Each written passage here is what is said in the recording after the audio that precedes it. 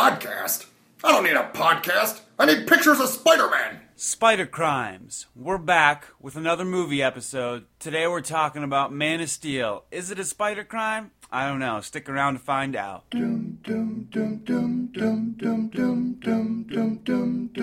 Spider crimes, reading comic books all the time. Are they good? You decide when you listen to Spider Crimes. Hey there, where? These are the Spider Crimes. So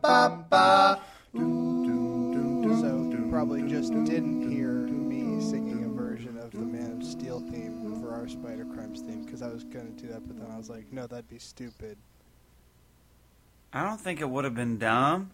It just would have been weird. Man of Steel doesn't really have enough of a recognizable theme. Like, Superman does, but not Man of Steel. Yeah, that's true. Anyway, hey everyone. We're here talking Man of Steel. Matt, why don't you say hey and tell us about the first time you saw Man of Steel. Did you see it opening night?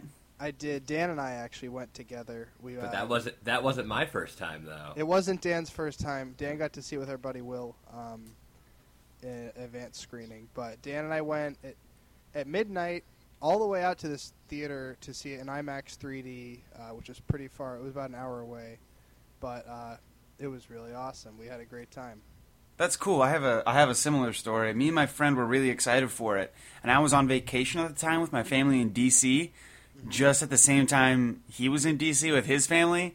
So he picked me up, and we went to some random theater for a midnight screening, and then we got lost in D.C. on the way home. But we got to see it. So let's just start this off with everybody give their opinions on the movie overall before we get into in-depth questions, you know. See, this is funny because I think we have like the three different opinions of this movie that I think the general public has. Okay, on that note then, I'll start. I don't like this movie.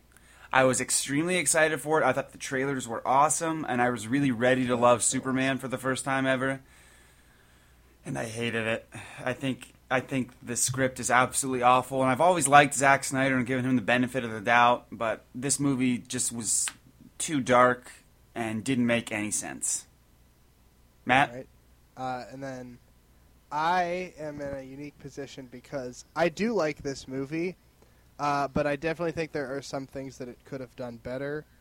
I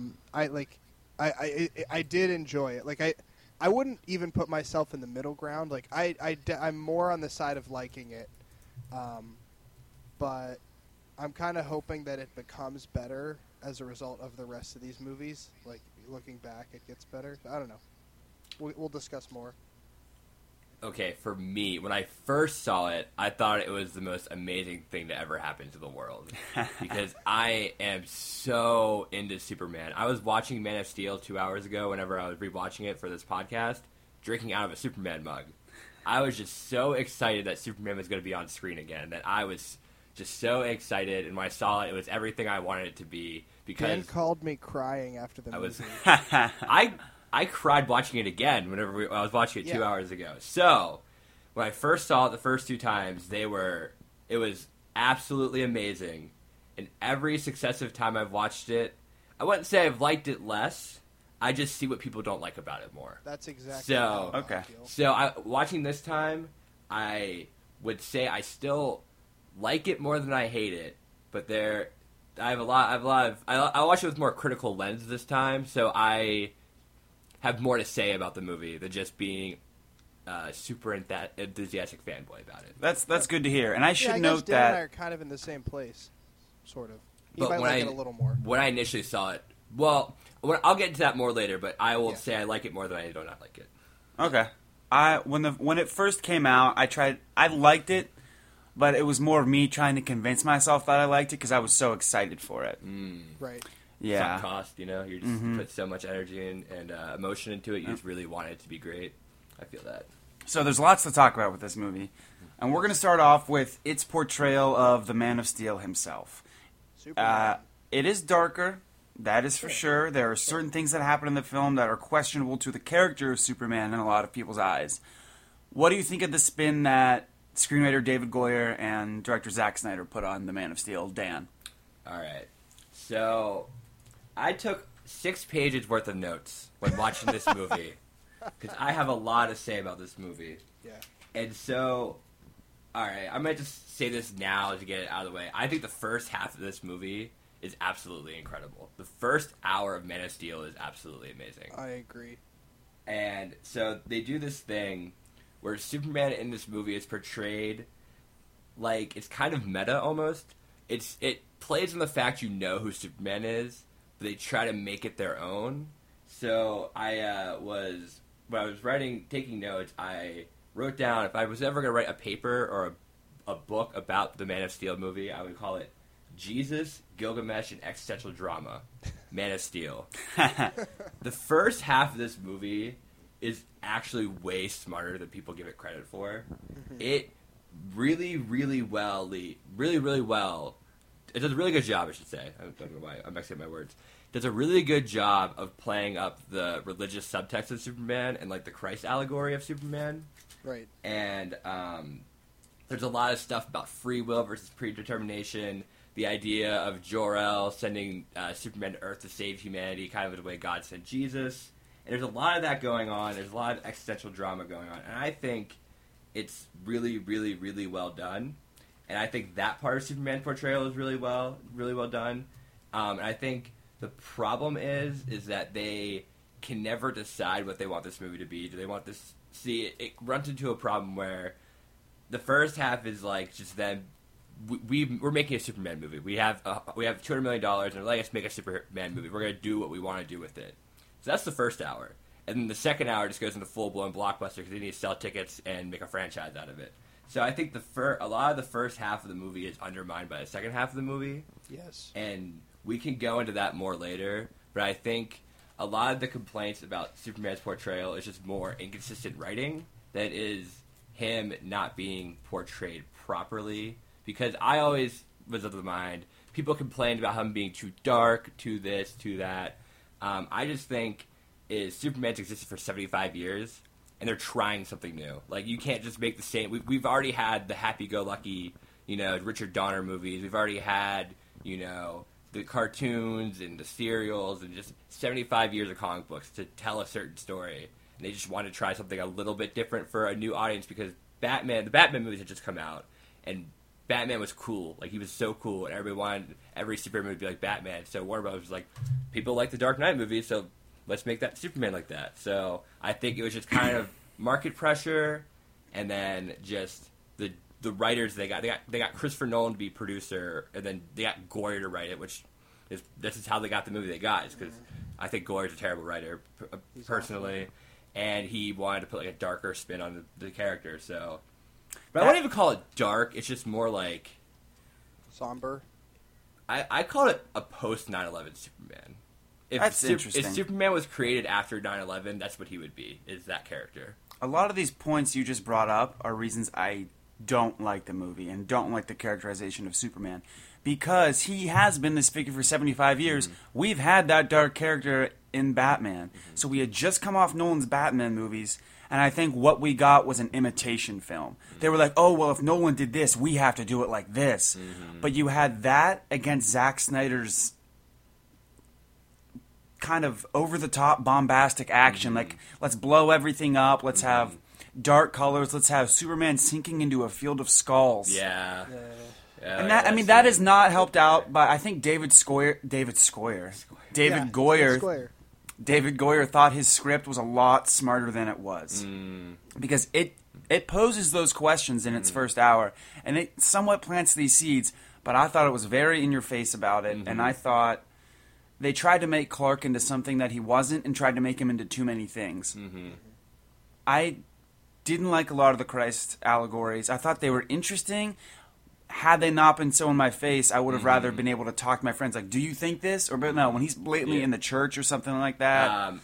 Also, when I was really into the Christ allegory until he hops out of Zod's ship and puts his arms out like he's on a cross and like floats away briefly for 5 seconds. I was like, all right, they're definitely playing up the Christ thing a little bit too much. And I thought they'd cap it off with him going to see the priest. And like, all right, there you go. If you didn't get it before, here it is. And then again they do it. I was just like, all right, that's way too much. But yeah, Matt.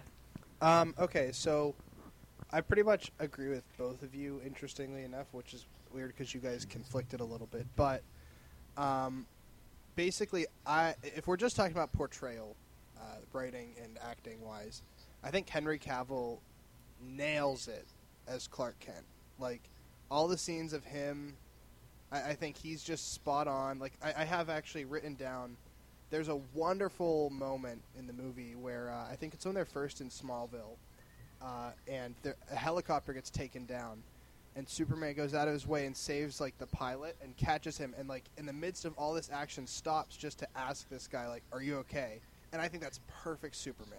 That is, and, like, the guy, I think, like, something happens, he's like, what? He's like, and, like, then there's, like, another explosion, but Superman stops to make sure this guy is okay after like, falling out of the sky, and I think that's spot on. I agree. I think Henry Cavill does a great job. Yeah, which is why I'm even more excited for the future of this. And I have it written right here in big letters. I love the scenes of Clark Kent bumming around the Pacific Northwest. I love those too. I thought that whole movie could have just been Yep. Clark Kent finding his identity and becoming, because it's almost. I was thinking about this. This is almost 3 different movies in one movie. That's the movie it should have been. Yeah. So it's the Krypton part I think is really cool, but it's way too long. It adds good.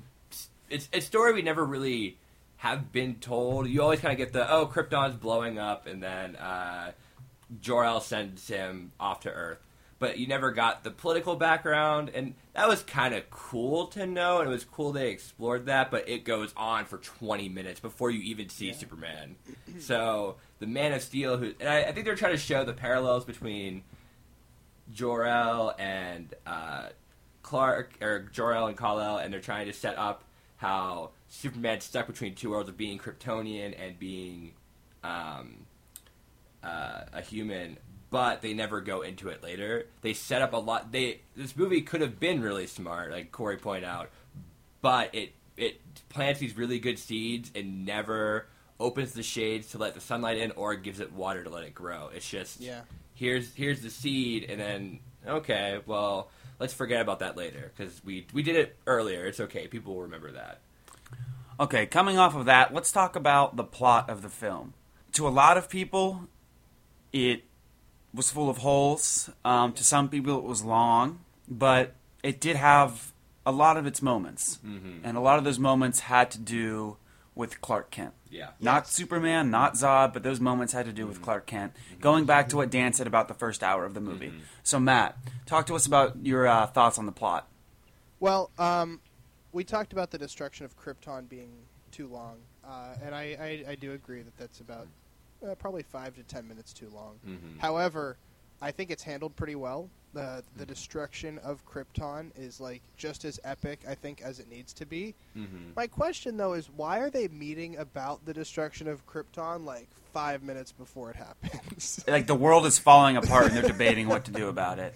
Like they're standing there and he's like, we're already doomed. We have to send the future away, and they're like, and then 5 minutes later, this whole place starts coming down. It's like they didn't why did no one stop this? Yeah. Is Krypton that inept? I think they were trying to do a parallel between climate change and Krypton. That's where I kind of got later whenever they... I wrote that down somewhere. Yeah, there's just kind of these ideas, like it's like the only planet we have and all this stuff. They gave up... We exhausted all of our resources. There's all this kind of stuff about you, like kind of the Earth, and I think it's just like a really ham-fisted environmental metaphor. But I think the best, a better example of the Krypton blowing up is in Superman the Animated Series. The first 3 episodes are a origin story of Krypton, and so what it is Jor-El's the main character of the first episode, and it's all about him spending months and years trying to convince the council that something's going to happen to Krypton, not 5 minutes before it happens. And they show Kal-El growing up a little bit on Krypton. He's still he's like a toddler. He's not a kid. He's 1 or 2 years old when they send him off. So I think that makes a bit more sense to have, because they want to bring up the struggle of being Kryptonian versus being human, but Clark is Kryptonian in blood only. Nothing about him is Kryptonian, except for the millions of DNA inside him, which is really stupid. We'll get to that later, but Yeah, we'll get to that later. that's really dumb, and we'll get to that later though. And just confusing. Okay, but so that being said, so that's the destruction of Krypton. One of my favorite, if not my favorite, scenes of the movie is Clark Kent in school, and he starts developing X-ray vision, Yeah. and he like freaks out and runs into the closet, and his mom shows up and is like, he's like, the world's too big, Mom, and that scene, I think, is the best. It's perfect. Like, Clark Kent is he's just a kid, and he's like all these superhuman abilities, and his mom brings him back and is like, just focus on one thing. It's an island. Swim to it. You know, it's perfect. Yeah. I think that's it. Go ahead. I was just gonna say that I think the best part is the flashbacks, and like the content of the flashbacks is great. The only problem is they jump back too frequently, and it's kind of confusing when they're gonna jump back because it starts off. They have a visual motif of when there's a lens flare into a transition. It's or there's like a lens flare in general. They kind of changed the lighting and the coloring, so it's very rustic looking and very nostalgic, and having lens flares and stuff to kind of show it's him looking back on his life.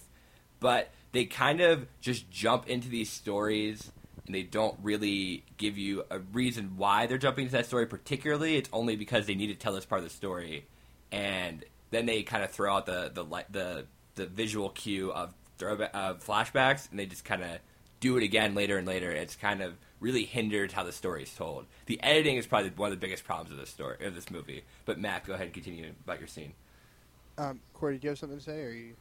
Yeah, I think, coming off hearing you guys talk about this, and I feel the same. I think this movie this plot is a great Clark Kent plot, and I think the thing that holds it back is that it also needs to be a superhero blockbuster film. Yeah. Yeah.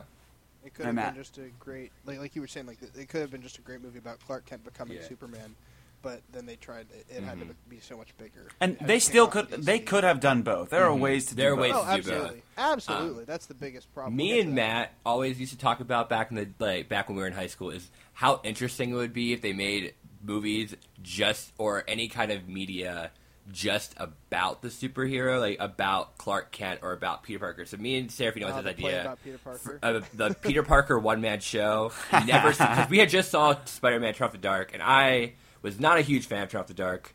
It was cool, but it's just like I'm not super into Broadway theater. I am, but I didn't want it to mix with my superheroes. I didn't want those worlds to collide, and I just felt like it was really tonally weird. It just kind of.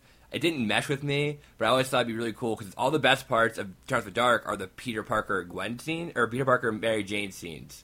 So I was thinking, how cool would a play be just about Peter Parker? And I think this movie is really good at being a Clark Kent movie, and then it really loses itself when it tries to become a Superman movie. Agreed. Anyway, then. My next thing is probably my second favorite scene in the movie is Clark Kent learning to fly. Dude, that's my favorite scene in the movie. It's so great. Just him, he's jumping around, he falls. It's been done before. Yeah. But the scene of him like flying around the earth, that makes me smile every time I see it. Yeah, I've me seen too. That in the trailer.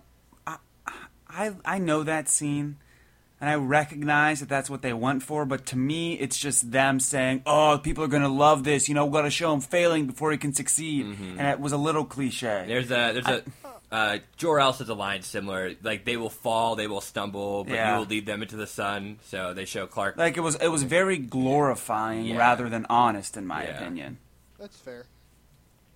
But I don't know. The visuals of that scene, I enjoy them a lot. They try really hard to humanize Superman. Yeah. But, Clark Kent's already human enough. And I feel like there's no duality. There's no separation of who Superman is and who Clark Kent is. That's a good point. And it part really... Of that, though, I was just saying, part of that I feel like is just because this is his becoming Superman. That is true. That's true, but still, I kind of treat Clark Kent and Superman as different characters. And Absolutely. I feel reportedly, Batman v Superman, they are like separate characters. Good. So my next note is that the movie gets slow in the middle, and I think that's the biggest fault. It hits a point where I just stop caring, kind of, and that's why I don't actually even have any notes for that whole section because I was just bored. Yeah. And then eventually, my other note is there's a scene where in the Daily Planet. So this is right whenever the terraform machine thing has landed on the Earth and has started. And you see the members of the Daily Planet like seeing this happening. They're like, "Oh my God, this is whatever." And then we cut away, and about 10 or 15 minutes later, we cut back, and they're still there. Yeah. That's when Perry White is like, "We got to get out of here." I'm like, "This is the Krypton thing all over it. Why did they take so long to decide to leave?" So on that note, this is where I was kind of heading with this. I think, as I say, the first hour is fantastic.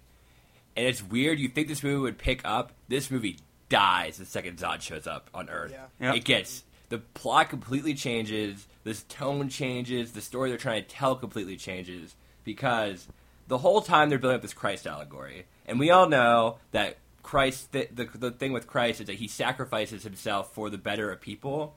And they're doing that. They have this whole scene I think is really well done. Is Jonathan Kent is almost treated as a prophet in this movie. He's prophetizing that he gives a very prophetic speech to Clark about kind of how he has to sacrifice himself for the better of the world before he speaks to the priest, and Clark is sitting in front of the painting of Jesus, speaking to God before he turned himself into the Romans. And I think that's super interesting. They also mention he's 33 years old, so there's all these really good Christ allegories. And then you think that Superman's going to ultimately sacrifice himself for everybody, but he turns himself into Zod and escapes 2 minutes later. And it's really, there's no poetic ending to all this allegory and build-up of Jesus. He just kind of... He needs to beat the shit out of Zod for an hour instead of actually sacrificing himself. So I felt so deflated at this point. I was so into this religious subtext and this Christ allegory. I thought it was so well done at this point. And then Zod shows up and he sacrifices himself, but he gets out of it really quickly with a divine intervention. And he does the crucifix thing. I'm like, all right, man, this movie lost me. I was so upset. And then to the terraform thing. Okay, so the terraform thing shows up. And they show it starting to destroy Metropolis and kill tons of people. Yeah. And they cut to Superman just fucking around with the military. They're like, "Oh, we have a plan to stop this," and he's kisses Lois Lane. It's kind of oh, he's gonna go save the day. I'm like, I just watched people die, and Clark Kent's not moving. He should have been there. They should just cut out that scene of the terraforming. They should have at least moved the terraforming after. They should show Superman was on that ship, so he should know they left. So he should fly down as they're flying down. And it could have been better if he gets there at the same time and he warns them that it's happening. Because he can't stop everything before it happens, obviously, because then it wouldn't be an interesting movie. Stuff has to happen. And to me, the terraform thing was supposed to kind of be the Noah's Ark of the movie. It's a big, apocalyptic biblical destruction of humanity that has to be, resurrected. And they just screwed that up by having him just, be playful right before he goes to save people. Because... that scene where he flies into the terraformer, and it's playing that really dramatic music. He's flying up and up against the pressure of it and destroys it. It's super cool, but you're there and you're waiting, and it's just it's super unfulfilling. The whole second half of the movie is so unfulfilling. I think the purpose of the terraform thing was to give the final act this sense of urgency, I need to beat Zod quick. Yeah, and it did that for that part of the plot, but back to the Clark points, which you just brought up, it's just ignored almost. The movie, in my opinion, has tons of plot holes like that. First off, why... I can't even formulate words right now for how dumb the scene is where Jonathan Kent dies. I despise that moment so much. Okay, I wrote down some notes, and I found... I wasn't trying to justify it. I was trying to interpret it of how the directors wanted you to take the scene. So, as I mentioned before, Jonathan Kent's kind of a prophet in this movie to Superman's Jesus. And there's a scene, Jor-El says a statement that Superman has to embody both the best of humanity and the best of Krypton. So, to me, him embodying the best of Earth was watching his dad sacrifice himself in order to save other people, which again fits into that Jesus motif of sacrifice yourself to save Earth, but he never does that. And that, like, they're trying to show like a humanistic quality, like a Christ-like quality in humans, and I think they just did a terrible job of showing that. And it should have been that. I don't even know how to fix that scene because I also I can't figure out how to fix it. I think there's just I know what they're trying to do, but they just did it so wrong. Just don't kill Jonathan Kent when Superman's just standing there watching. Right. Yeah. And like the justification, I think, is that he just didn't want anybody to know Clark got superpowers. That's a dumb reason. Yeah, no, That's stupid. He's gonna die. Yeah. It's his dad. I think it would have worked better if Clark was like 12 or 13 and his powers weren't super developed yet. Right, but they tried to make Henry Cavill look younger, and he did. Yeah, Yeah, he he sounded younger. But he just had a bigger shirt on, if Yeah. you noticed. Yeah. He had on a really baggy shirt to hide his ripped abs. He's so ripped in this movie. He is a good-looking dude. I want to know how he got that ripped. I'm curious. So there's just holes like that in this movie. A lot of it happens in the third act. I mean, I could go on with specific examples, but the plot as a whole, I think the movie doesn't know what it wants to be. It's trying to be too many things at once, and it leaves so many unanswered questions and non-logical plot points. So that brings me to one big neck-breaking point. And that is when Superman breaks the neck of General Zod, betraying everything Superman stands for and setting a new status quo for the Man of Steel within this new DC cinematic universe. That is my opinion. To me, I was taken aback by it almost. Like, wait, really? And it's shot well. Henry Cavill plays through the anguish of it well. I was stunned into silence the first time I saw that in theaters. I was so shocked, in a good way though. I was pleasantly shocked. I was like, oh my god, they just did that. That's crazy. I would have liked it better if it was the third Superman movie and we saw our hero driven to a point where this is the only way he could solve the problem. And it does show the immaturity of Superman a lot in this way, but it also sets that up for the next movies. He has on his conscience that he is a murderer of one of his own kind, and that he can't be this perfect ideal for all the other heroes. Now that's probably Batman. Batman still hasn't killed anybody as far as we know. I don't know. Okay, so do you want to interpret it first, Matt, or because I just want to? I'll just present my case. Okay. And because I know you have a lot to say about it, Dan. Mm-hmm. Okay, so I've had a tricky evolution on my perception of this scene because when I first saw Man of Steel, I was a big fan of Superman, but I guess I wasn't that into it. So the Superman killing Zod, I was like, oh, okay, that's big. That's a big deal. Superman doesn't kill, but I was okay with it. And then over the years, as I've gotten more and more into comics, I'm less okay with it. And actually, recently, I started following Dan Slott, the current writer of Amazing Spider-Man, on Twitter. And people tweet him about that scene all the time because he's so against it. And he's made some good points. So I think my final stance on this is I'm okay with it because it happened and there's not much we can do about it. I don't want them to retcon it. But they... I tried to justify it for so long, but he had no other option. But that's honestly, it's lazy writing. They could have written themselves out of that corner. Yeah. He did not have to snap a man's neck to save that family. Mm-hmm. There's no reason for it. But I don't know. It's not Superman. I mean, I don't know, Dan. Going off your point, it's not Superman, which is why I don't really like that scene. But, and here's the big but.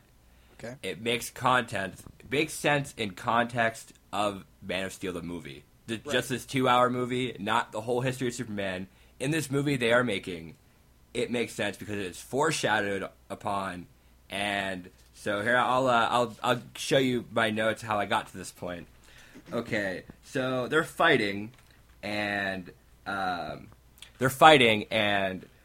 Zod says to Superman, either I die or you die. So they're setting up this ultimatum of Superman, because Superman sacrificed himself to save people, or is Zod going to have to die? Right. Zod's going to obviously die because it's Superman. He's not going to die in his own movie. Right. And then they're fighting, and Zod takes off his armor, and he gives this very big speech about how he's bred to be a warrior, and he is the top elite fighter in all of Krypton. And so he says the word bred, because he wasn't born. He was... Right. he was created by that DNA of the Codex, that really dumb plot point in this movie. Yeah. And so he says, I was trained and I was created to be a warrior. Where did you train? A farm? And so it gets to that point. And then you go back to the idea that every single Kryptonian is inside of Superman. And he embodies both Krypton and humanity. So Zod snapping Superman's neck is him being both a human and a Kryptonian. Wait, he's Superman snapping Zod's neck? Yeah, is him embodying both humanity and Krypton. To defeat Zod, he had to succumb to Zod's level and kill him. So that's like where he freaks. That's where his anguish comes from. Mm-hmm. But he's doing it to protect humans. He's doing it.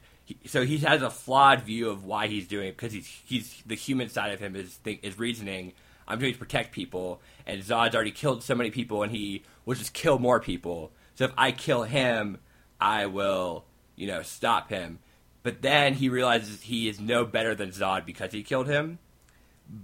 But you would think that would be a really good plot arc to go through.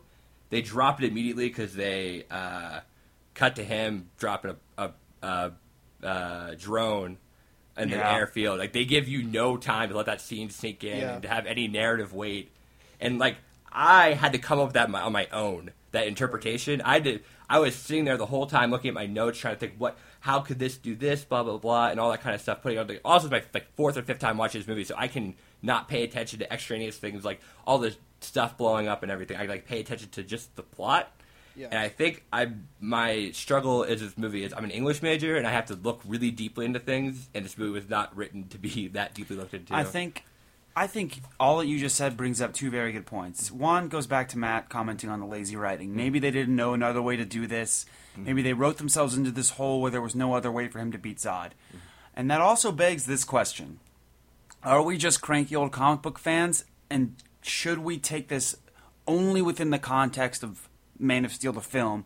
Or are we justified in saying that this isn't Superman, considering we've known this character for 75 years?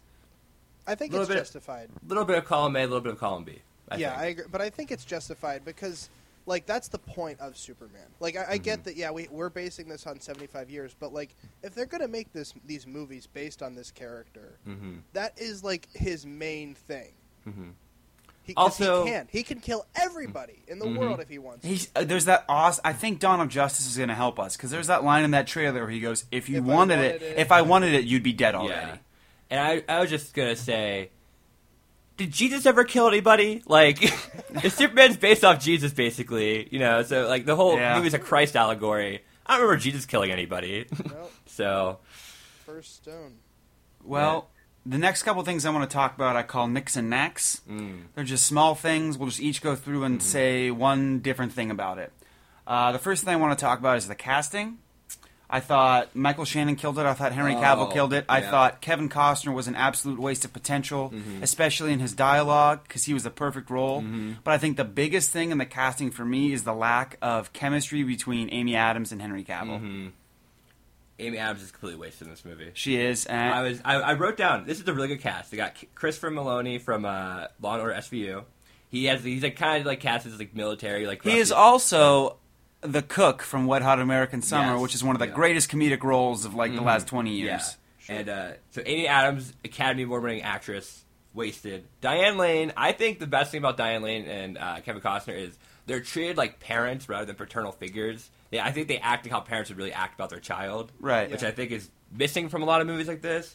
But again, she's kind of wasted. She doesn't really do anything. Kevin Costner, completely wasted. This could have been the movie we were like, man, they could have brought back Kevin Costner. This kind of role. That's the part of this movie I was most excited for. With those three, I was like, I can't wait to see him as Pa Kent. And then they don't give him anything really to do. Russell Crowe. Yeah, Russell Crowe is kind of he's cool in the beginning. I remember I was thinking him and Michael Shannon together was really good. I was thinking it'd be cool to have a Russell Crowe, Michael Shannon, Zod versus Jor-El movie. Sure.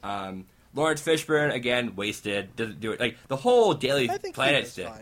He does fine, but I feel like he just they want me to really care about him during the destruction of Metropolis, and I really don't. There's not really much to care about in that scene. Same, then they kind of not waste, but then they have the guy from House of Cards, Michael Kelly. He plays the other Daily Planet dude, And then they have the guy who plays Emil Hamill. He was on The West Wing. He was in Jurassic Park 2. I can't think of his name right now. But they're like all these really good actors in this movie, but like the writing is really bad. That's the thing is you like the best actors can't always take bad writing and make it great. You know. Matt, you got anything to add? Casting. I mean, I think you guys have said it all. I think that the casting, they've picked these wonderful actors, and the writing just wasn't good enough for them. I think that's going to probably be a strength in the future of the DCU, because it seems like they've pulled their act together after this movie a little bit. Let's take a quick moment to talk about the cinematography of the film, the way it was shot, because it was pretty different from your average, not only Superman movie, but superhero film. Dan? Yeah. Okay, so the first hour, well, not including Krypton. I kind of keep Krypton out of the first part of the movie because it's its own. It's like a prologue, basically. It's kind of its own It's all thing. CGI. It's all CGI, yeah. But I think the parts where they're flashing back, and even in the parts in the first hour where Clark's kind of just wandering from place to place, trying to find his place in life. It's very beautifully shot. They always compare it to Terrence Malick's Tree of Life. Remember when it It's first came? very similar, yeah. It's very rustic. I used that word before. It's very just real. It feels very grounded and but in a good way. Not like they're trying to be gritty and dark. It's like they're trying to tell a human story. And Right. it was really, I think that's so beautiful. And then they transition. Then the second hour it becomes a big blockbuster. And it just looks like any other blockbuster. Right. But the first hour, like the first part, cinematography is wonderful. Matt? Yeah, I agree with Dan pretty much. I don't have much to add. It's just like the movie is shot really well. It's very pleasing to watch. Okay. I disagree. I don't think the movie looks very well. I feel like it's really oversaturated and really, really dark in a lot of places that it shouldn't be, especially for such a figure like Superman. Now, what I do really appreciate about this film is the use of handheld camera. Yeah. I thought Man of Steel did it well in this kind of indie sense of it, especially in the flashbacks. And then Winter Soldier is the only other movie I can think of that also made really good use of it for its action scenes. Yeah. I actually want to add. I didn't realize I forgot to factor in color palette. Yeah, because that is actually one of my biggest problems in the movie. Yeah. It's very ugly. gray. I had to turn up the brightness on my TV. It's an ugly movie, to, yeah. to see it better. Yeah, like there was someone made a YouTube video a couple months or a year ago, which was what if Man of Steel was in color, and it was like shocking. I remember that, yeah, seriously. Because like they had this costume, and like if you look at the on-set pictures, it's so much brighter in person, but they like had it so muted. It's like, why did you do that? I don't know. But another big factor in this movie that we've already brought up a lot is the score. Matt, you're a big film score guy. How's this? How do you feel about the Hans Zimmer pieces in Man of Steel? My first note I have written is music is great. It is. I agree. Mhm. I think he knocked it out of the park with like the theme, and I think the motifs work really well. I'm actually taking a history of film music course right now, so we're going through the origins of how all those things came about. And this movie like did a wonderful job of like mixing themes, developing themes. I think the music is definitely one of the stronger points of this film. I agree, and I think it's the best superhero movie score since Spider-Man. Sam Raimi's Spider-Man. There are so many moments. I will listen to this song, like the soft piano tunes that like are the melancholy Clark growing up pieces, the big Hans Zimmer action pieces. It's great. It supplements the film so well. Yeah, I agree. I just think I don't really know much about music scores in movies to really say anything more than what you guys said. So yeah, Fair enough. I liked it. You know. My last knick-knack I want to talk about is the fact that because of this movie, I wanted to go to an IHOP after I stopped by 7-Eleven. my local Sears, passing by 7-Eleven, while talking on my Nokia phone, which so many people use that didn't seem out of place. All right, I have a thought on this. I know what you're going to say, and I agree. But Matt, go ahead. No, I know what you're going to say, and I agree with you. All right, well, okay, so first off, they're in Kansas. There's probably an IHOP, a 7-Eleven, and a Sears, and all these places in Kansas. Yes. And second, they all get destroyed. Like, everything that's like a product placement gets destroyed. That's so maybe they didn't really care that much about their product placement. Maybe it was like a Colin Trevorrow Yeah. thing against Yeah. product Yeah. placement. Or a Fight Club thing where they beat up the Yeah. Volvos or whatever. You know, it is what it is. But what Yeah. I did like was that little fat kid that he saved as a kid. Yeah. That was his bully that grew Yeah. up to be the Okay, manager of can the I talk about IHOP. him for a second?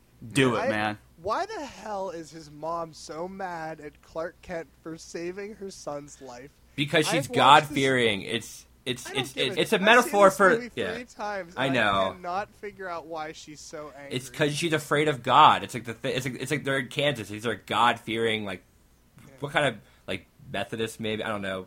Really, really evangelical people probably live in Smallville, Kansas, and they're very God fearing, and they just saw the face of God in front of them. But then they don't do anything with it. They do all this Yeah. great stuff to this religious subtext. I'm so excited for, and then it's just like nope. This Okay. movie sacrifices logic in so many places to promote its own weird Yeah, take on Superman. Christianity yeah. allegory. Mm-hmm.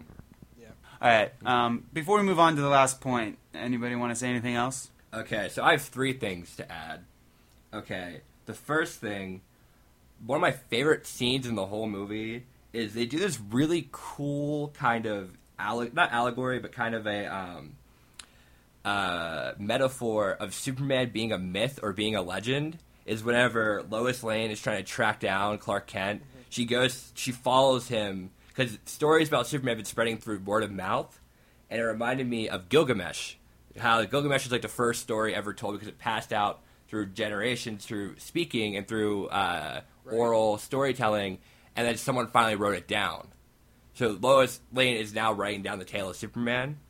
Yeah. Maybe that's just me looking super into this movie, but I thought that was so cool. I like that. I was geeking Yeah, out while no, watching yeah. it.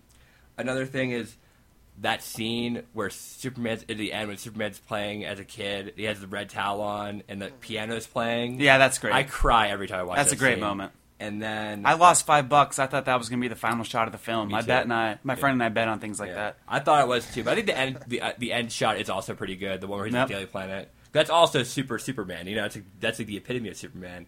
And then the last yeah. thing I wanted to say, the thing I think I realized the thing about watching this movie, why I like the first half so much, is it takes Superman as seriously as I do.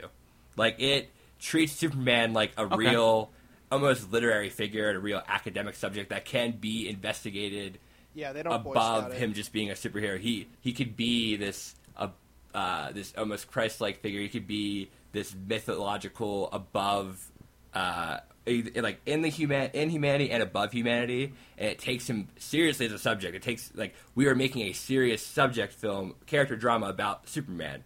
That's what I love about the first half. Yep, Yeah. that's a good point. Yeah. All right. To wrap things up, Matt, why don't you comment on where Man of Steel... It was the first step into this DC cinematic universe. What does the Yeah. future look like? Well, next Friday we get Batman vs. Superman: Dawn of Justice, obviously, and it looks like, as I said earlier, that they seem to have taken a lot of the criticisms for Man of Steel and have factored those into the planning of the future of this, like it being too dark and not fun enough. They've put some fun moments in the trailer for this, and not to mention Suicide Squad coming in August. It looks like a blast. That's true. That's a good point. The color thing also, I feel like, is the same exact way. Not so much with Dawn of Justice, but with Suicide Squad looks very bright. Like, in all seriousness, it's almost like Suicide Squad is made to be the anti-Man of Steel, which we'll see how that goes. I'm excited for it. Mm-hmm. I'm Me too. thrilled. But Dawn of Justice, we've got an all-star cast. Supposedly Affleck is the best live-action Batman to date. And also, apparently, Jesse Eisenberg's Lex Luthor, which is obviously a different take on it than we've seen in the past, is also very one of the best parts of the movie. Yeah, I've heard that he was great. I didn't like him in the trailer. We talked about that one episode, Right. but I heard he was great. Yeah. So Dawn of Justice is going to be, I think that's going to be our first telling thing, but they're committed, and I give them massive credit for that. They're starting filming Justice League the beginning of April. Yep. Wow. I mean, That's in 3 weeks. we've said this before, a lot is riding on Dawn of Justice. But I also read an article, and I sent this to Dan a month or so ago, that basically proves why there's no possible way for Dawn of Justice to flop, and why DC is just going to move forward with this. And I think it's going to be great, I think. We'll see you next week. What was the reason? That it won't flop? Yeah. Well, they just pulled out a whole bunch of math. Like, Okay, I don't care. Like, well, yeah, basically You lost us at Yeah, math. Math. I don't know what that is. Well, in short, even the lowest grossing superhero movie would break even for this movie. Oh no, it's not going to flop financially, but Yeah. critically, Yeah. I mean, pre-sales Really have high. already. They've been higher than any other superhero movie. I don't know if they're on par with Force Awakens, but Right. it's selling well. Yeah. This is a thing I've noticed is that people who are older are really excited for this movie. My dad says everybody he works with is super excited for this movie. So I think it's a movie that maybe not youngish, like teenagers are talking about, but people in their late 20s and early 30s are really excited for this movie. I really think DC dominated the market until like the late '90s. Marvel almost fell apart in the '90s after the Image Comics things happened. Yeah. And everything before that, DC ruled, in my opinion. And now, the past decade, 20 years, we've seen Marvel come to prominence. Yeah. As far as the future goes, we don't really know, but we'll see in a week. So Yeah. stick around here, because maybe we'll do a Dawn of Justice episode. I think that's the plan. Maybe. Yeah, I would love we to, will for do sure. one. As always, I've been Corey. I've been Daniel. I'm Matt, and my only regret is that we didn't get to talk. We spent so much time talking about Man of Steel, we didn't get to talk about Spider-Man in the Civil War trailer. Oh, We're not doing it. Screw it. I'm ending the episode. yeah.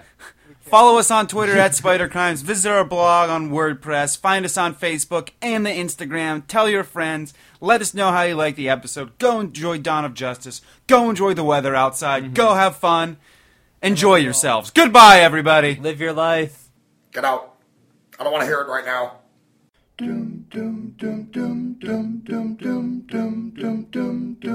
Spider crimes, reading comic books all the time. Are they good? You decide when you listen to Spider Crimes. Hey there, where? These are the Spider Crimes.